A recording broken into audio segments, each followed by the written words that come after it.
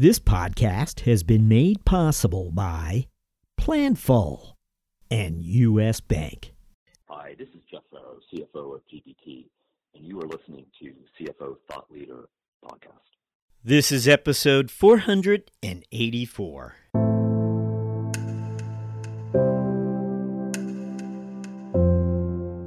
When I joined Dermira, we had one other person on the finance team. We had no employees on our legal team. We had no employees on our IT team, and those were functions for which I was responsible. So we had to build those teams, bring in the leaders, and build those capabilities so that we could, not only service the growing needs of the company internally, but satisfy our obligations as a public company.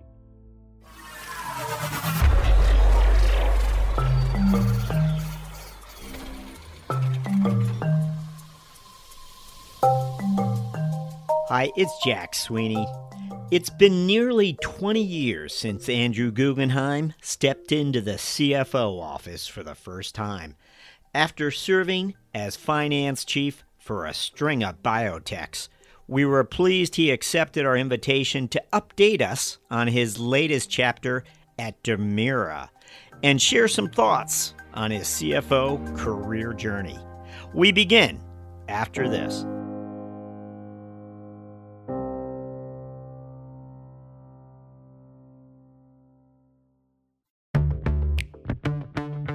In an ever-changing world, it can be tough to keep up with the latest FP&A trends and innovations that keep you ahead of the game. Luckily, there's a podcast for that. Tune in to Being Planful, the podcast for finance leaders and planning experts, and stay in the know about what's happening in planning and forecasting. Guests like influencer Chris Ortega, Boston Red Sox CFO Tim Zhu, and Brian Lapidus of AFP will keep you up to speed on how you can put finance in the driver's seat this year. Find the full episodes at beingplanful.com or wherever you get your podcasts. P.S. Think you might make a great guest on the show? Shoot host Rowan Tonkin an email at beingplanful@planful.com.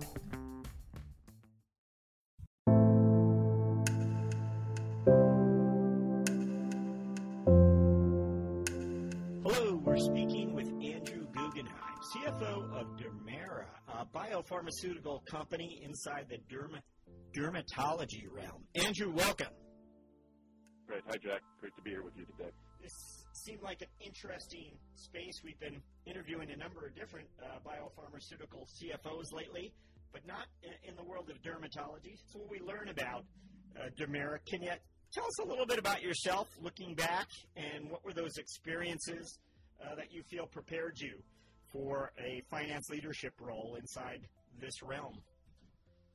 Yeah, no, happy to do that. I will say when this all started, I can't say that I necessarily envisioned the CFO role is where I would ultimately end up, but certainly pleased that's been the case. As I think back of the experiences that got me where I am today, really three major buckets that I see. First, I was fortunate to have really solid underlying accounting, banking, and finance experience, and a great foundation off of which to build experiences at Wells Fargo inside of a commercial bank. Business school experience as well that gave me that solid accounting and finance background, which was really kind of the first leg of the stool, if you will. The second was an opportunity to work on Wall Street at an investment bank, which gave me the ability to interact with companies across the healthcare space, including biotech companies, obviously, of which Dermira is one. But a great strategic perspective, interacting with boards and management teams, and a great investor perspective in that investment banking experience and helping advise companies on acquisitions, product sales, company sales, IPOs, and other financings. And that strategic perspective, I think, is critical, in today's CFO world. And then the third leg really was the on-the-job experience. Had the good fortune of, or depending on your perspective, of becoming a public company CFO back in 2002. or just actually 2000, right prior to the Sarbanes-Oxley Act of 2002, and that on-the-job experience, and now some almost 20 years later across a variety of companies, really that on-the-job training. There's no substitute for that, and I think the more experience you have, the more situations you see that give you kind of the invaluable perspective that I think makes you stronger and stronger as you get more and more experience over the course of your career. When did you zero in sort of on biotech? Was it at Merrill Lynch, or where were you when you decided this was the industry that intrigued you? Yeah, it was. It was exactly at Merrill Lynch. I, was a generalist, so to speak, in my commercial banking experience. And upon the business school, actually did a summer position at Merrill Lynch, and then obviously went there upon graduation. And both in my summer experience and upon graduation, got placed in the healthcare group. Back in the day, as surprising as it might sound, investment banks kind of divided coverage by geographies. So bankers would cover companies, for example, on the West Coast, whether those were technology, biotech, industrial companies. And it wasn't until really the mid to late 90s that banks began to shift to be focus on particular sectors. At the time, Merrill had formed a healthcare group, and I was placed in that group and really just took a liking to the field. And again, I worked with biotech companies, medical device companies, healthcare services companies, information technology companies in the healthcare space. So worked across a spectrum of healthcare-focused companies, but always gravitated toward biotech just because I really liked what the companies stood for and their missions. Obviously, the companies wanted certainly to do well, but they also wanted to do good.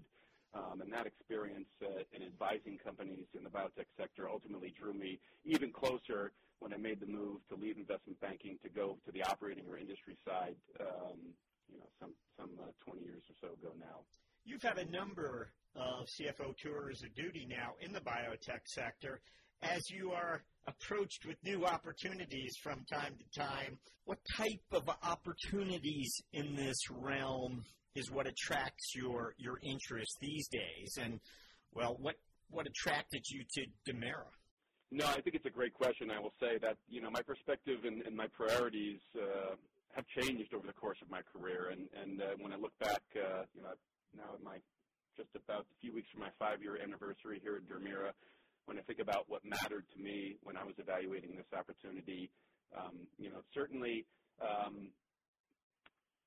the portfolio of a biotech company is such a very different organization than other companies. But what are the assets of the company? What is its therapeutic focus? In this case, for Dermira, focus on the medical dermatology space. What is the unmet need? Is there an opportunity to deliver incremental value to the patients that we ultimately, work here to develop therapies for?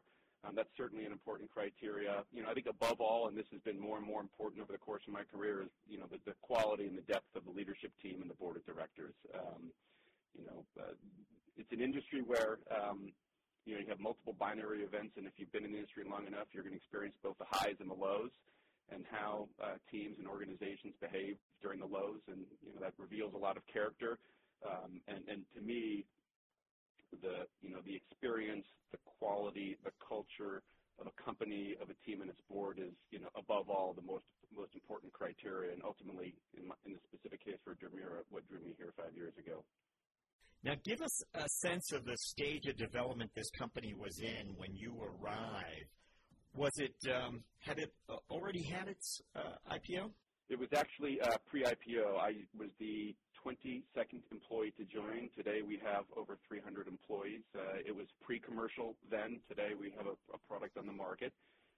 And I joined really to help guide the company through the IPO process.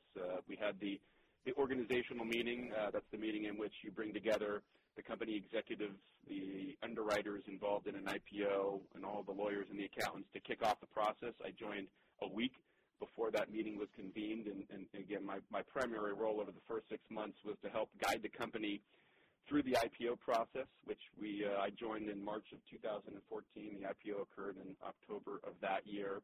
So, and in parallel with helping guide the company through the IPO process, helping build the finance and other key functions to prepare for life as a public company. When I joined Dermira, we had one other person on the finance team. We had no employees on our legal team. We had no employees on our IT team, and those were functions for which I was responsible. So we had to build those teams, bring in the leaders, and build those capabilities so that we could, not only service the growing needs of the company internally, but satisfy our obligations as a public company. I have to believe talent was one of your, as you came in, there were obviously positions to fill, as you just described, but talent was top of mind. Did you see that as one of your key priorities, bringing the people who could serve in these roles? Yeah, absolutely, no question. I've been in organizations in prior lives where, those teams exist, and oftentimes you're making changes to kind of increase the overall talent level. But in this case for Dermira, it was a matter of finding and finding that talent and building those teams. And it was a great position to be in, and it was an exciting time as the company was preparing for an IPO. As competitive as the biotech job market is, and certainly here in the Bay Area, we were fortunate, given the prospects of an IPO, given the reputation experience of the management team, to be able to draw great talent in. It was a challenge given the time frame under which we were working, but the importance of that talent, that and folks with us today across multiple functions was, I think right there, with the IPO prep as really priority number one or 1A for me when I joined the company. Now, how many biotech firms is it today that you have been involved with their public offerings one way or another? In my investment banking experience at Merrill Lynch, I was fortunate to work with a few companies in helping execute IPOs on their behalf. And in fact, it was one such company where I started as, the advisor to the company and leading their transition from a private to public company that I ultimately joined.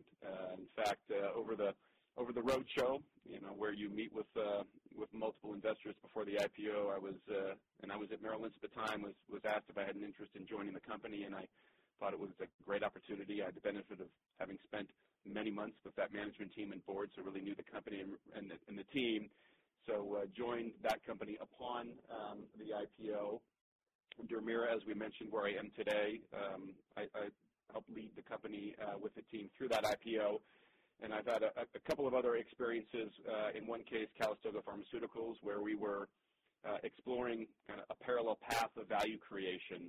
On the one hand, preparing the company for a potential IPO, which we were doing, and on the other hand, exploring potential strategic partnerships as two alternatives to create shareholder value.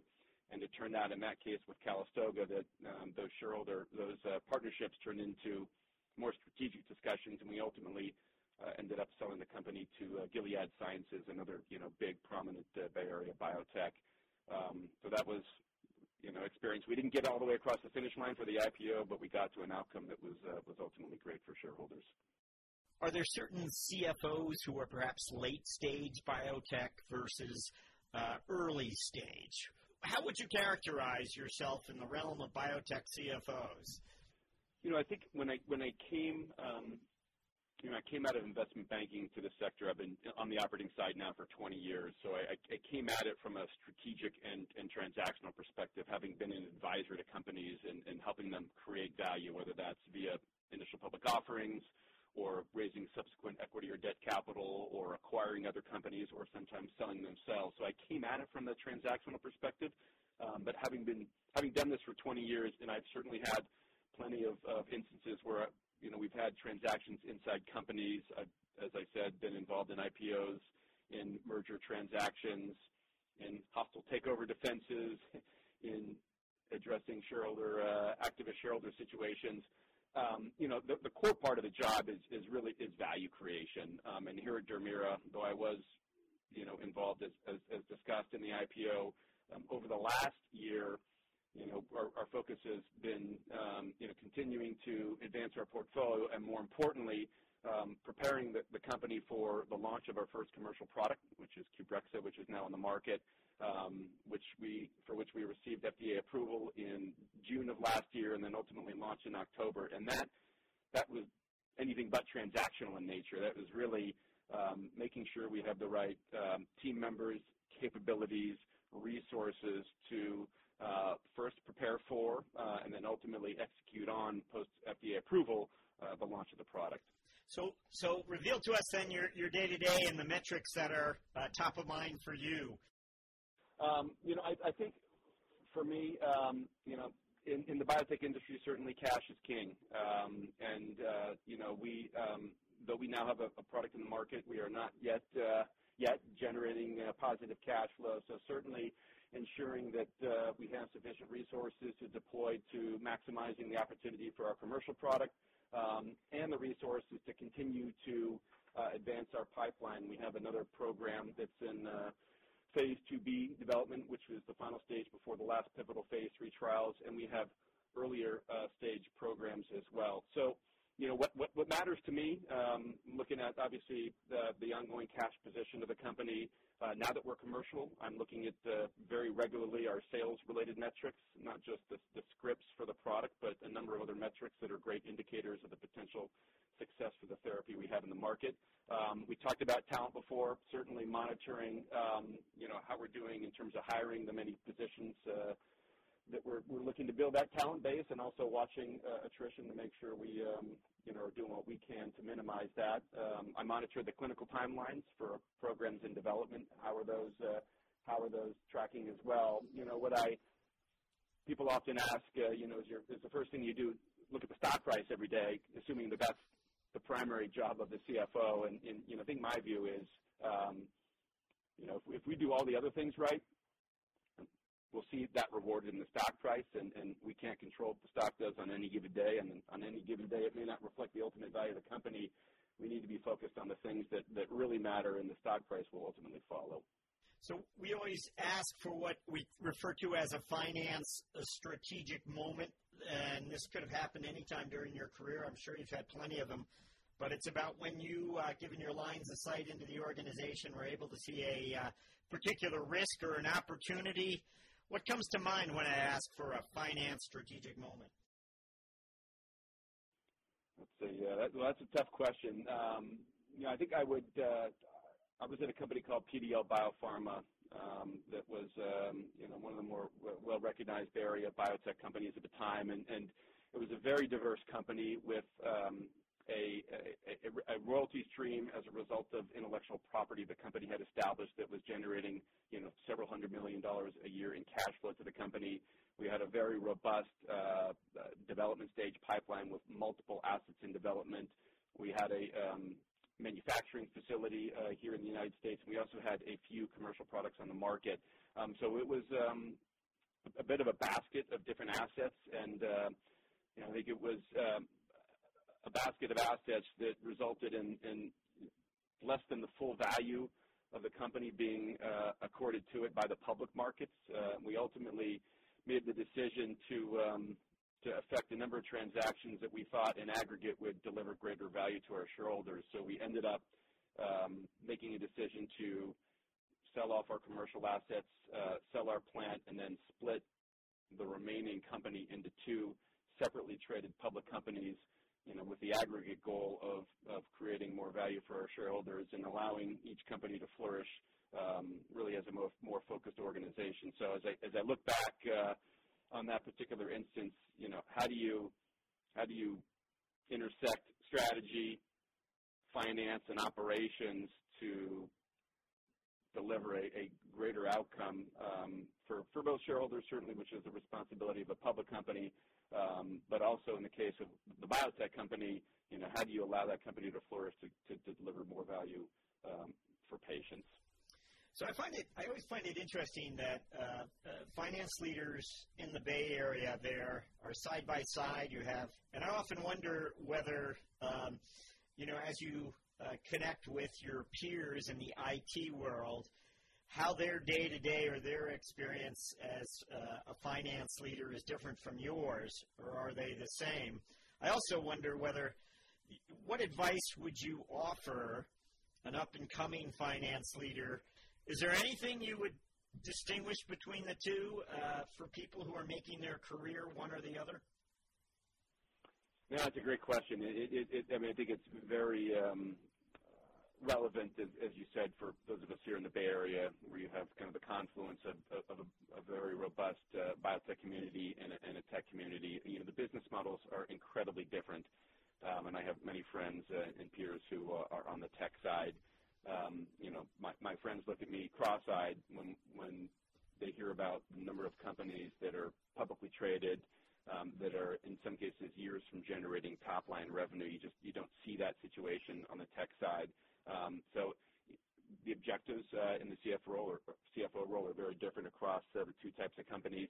I think the other thing certainly are the timelines in the biotech space. It can be 10 years from concept to product approval, if not longer. In the tech space, product cycles are measured in months, and companies are providing new patches or updates to products several times a year. I do think that the nature of the events in the biotech space, that events tend to be far more binary in nature and a little more incremental on the tech side. In terms of advice I would offer, I think it really comes down to, what the companies do, and it's very different in the case, between biotech and technology. And I've enjoyed, and obviously having 20 years in the biotech space, I really enjoy working alongside people who are working to improve human life in its simplest form. And here at Dermira, providing and developing therapies that can improve the quality of life for patients that suffer from dermatologic conditions. And people get out of bed every day here, I think, to do, as I said at the outset, to do both, to do well, but also to do good. And I think that's what really stands out for those of us in the biotech community. And look, those opportunities exist in the tech space as well, but the advice I would give is, where are you most passionate about the underlying mission of the organization? And for some, that's kind of what would gravitate folks toward the tech space, and in other cases, what would gravitate them towards the biotech field. We enter the mentoring round with CFO Andrew Guggenhime after this. The business landscape is changing quickly. As the pressure to manage expenses efficiently and strategically increases, you need solutions that not only help drive down costs and improve efficiencies, but meet the changing needs of your business. At U.S. Bank, we can help. We'll work with you to uncover your specific payment challenges and bring you proactive and innovative solutions and strategies that help you meet the financial goals of your organization. Our commitment to doing the right thing for our customers has earned us the designation of one of the world's most ethical companies from the Ethisphere Institute for 6 years in a row. To learn more, visit us at usbpayment.com. Now, I think you might have already touched on this for our next question, but that question I just asked is a good segue to the mentoring round, which is just a group of questions we have here towards the end of the interview, where I get to begin with by asking you, what's that one thing that's exciting you about finance and business today? To me, it's really the increasing role that finance is playing in strategies of organizations. It's not just about getting the books closed on time, making sure that the filings are made in a timely manner. The bookkeeping aspect. I think financing is increasingly viewed as an important strategic partner to an organization. And not just on questions about how do we maximize the value of an asset, and what's the approach we should take in our case on a particular development product. So I think to me what's exciting is how boards and leadership teams are increasingly looking to the finance function and role as an important strategic partner in decisions that are made across organizations, really in all functional areas. Now, before you stepped into a CFO role, and maybe this goes back maybe to your investment banking day, but you stepped into that role for the first time. What is the piece of information that would have been handy, or you wish someone had told you before you actually stepped in that role for the first time? Anything come to mind? I think, and I remember when I first became a public company CFO, was relatively young. The CFO that I succeeded, who was and remains a great friend of mine, gave me a hard hat that said public company CFO on it that had been passed along to him from his predecessor. And to me, I think what I didn't appreciate is sort of the level of intestinal fortitude that's required and sort of the weight of the role, in the responsibility that I think many of us in this profession, in this role, feel in terms of the responsibility to, we all have responsibilities to our families, of course, but the responsibility to the employees of the organization, and whether you're private or public, the responsibility you feel to the investors of the company, which ultimately are the owners of the company, something I've certainly come to appreciate and value over the course of my career that, at the outset, I was probably somewhat naive about.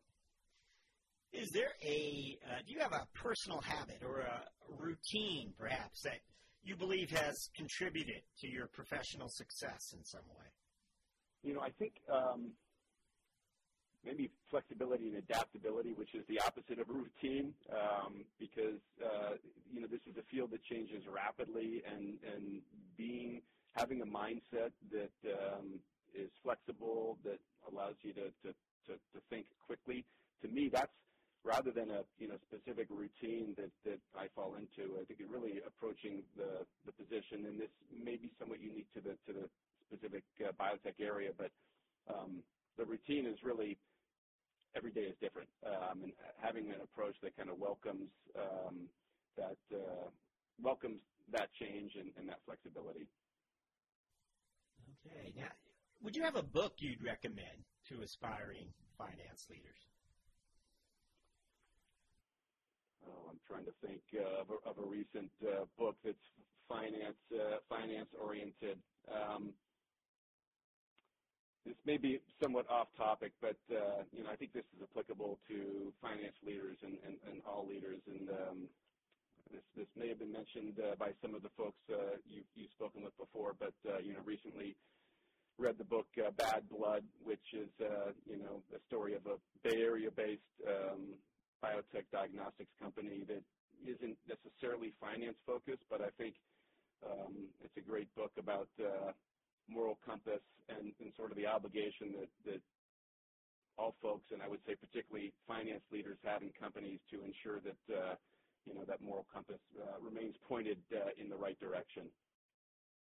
From what I understood, that company straddled sort of both worlds. In some ways, its valuations were more part of the high-tech world than they were the biotech world. No, and I think that's right, Jack.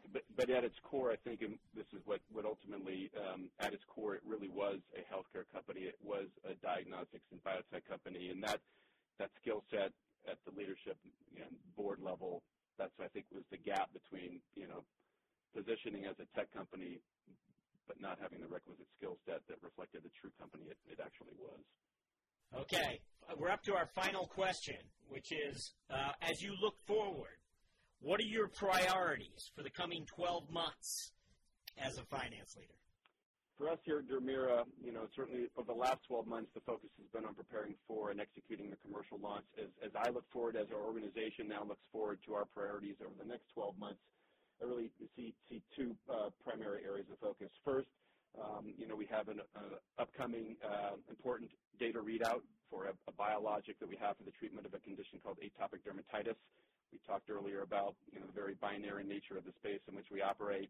Preparing the organization for that readout, regardless of the outcome, is an important task for us, independent of how that data reads out. The second priority, as I see it, is really ensuring that we have sufficient access to capital as a company so we can deliver on our strategy and fulfill the mission of the organization to serve the unmet needs of patients who suffer from these dermatologic conditions. Andrew Guggenhime, thank you for joining us on CFO Thought Leader. Thank you, Jack.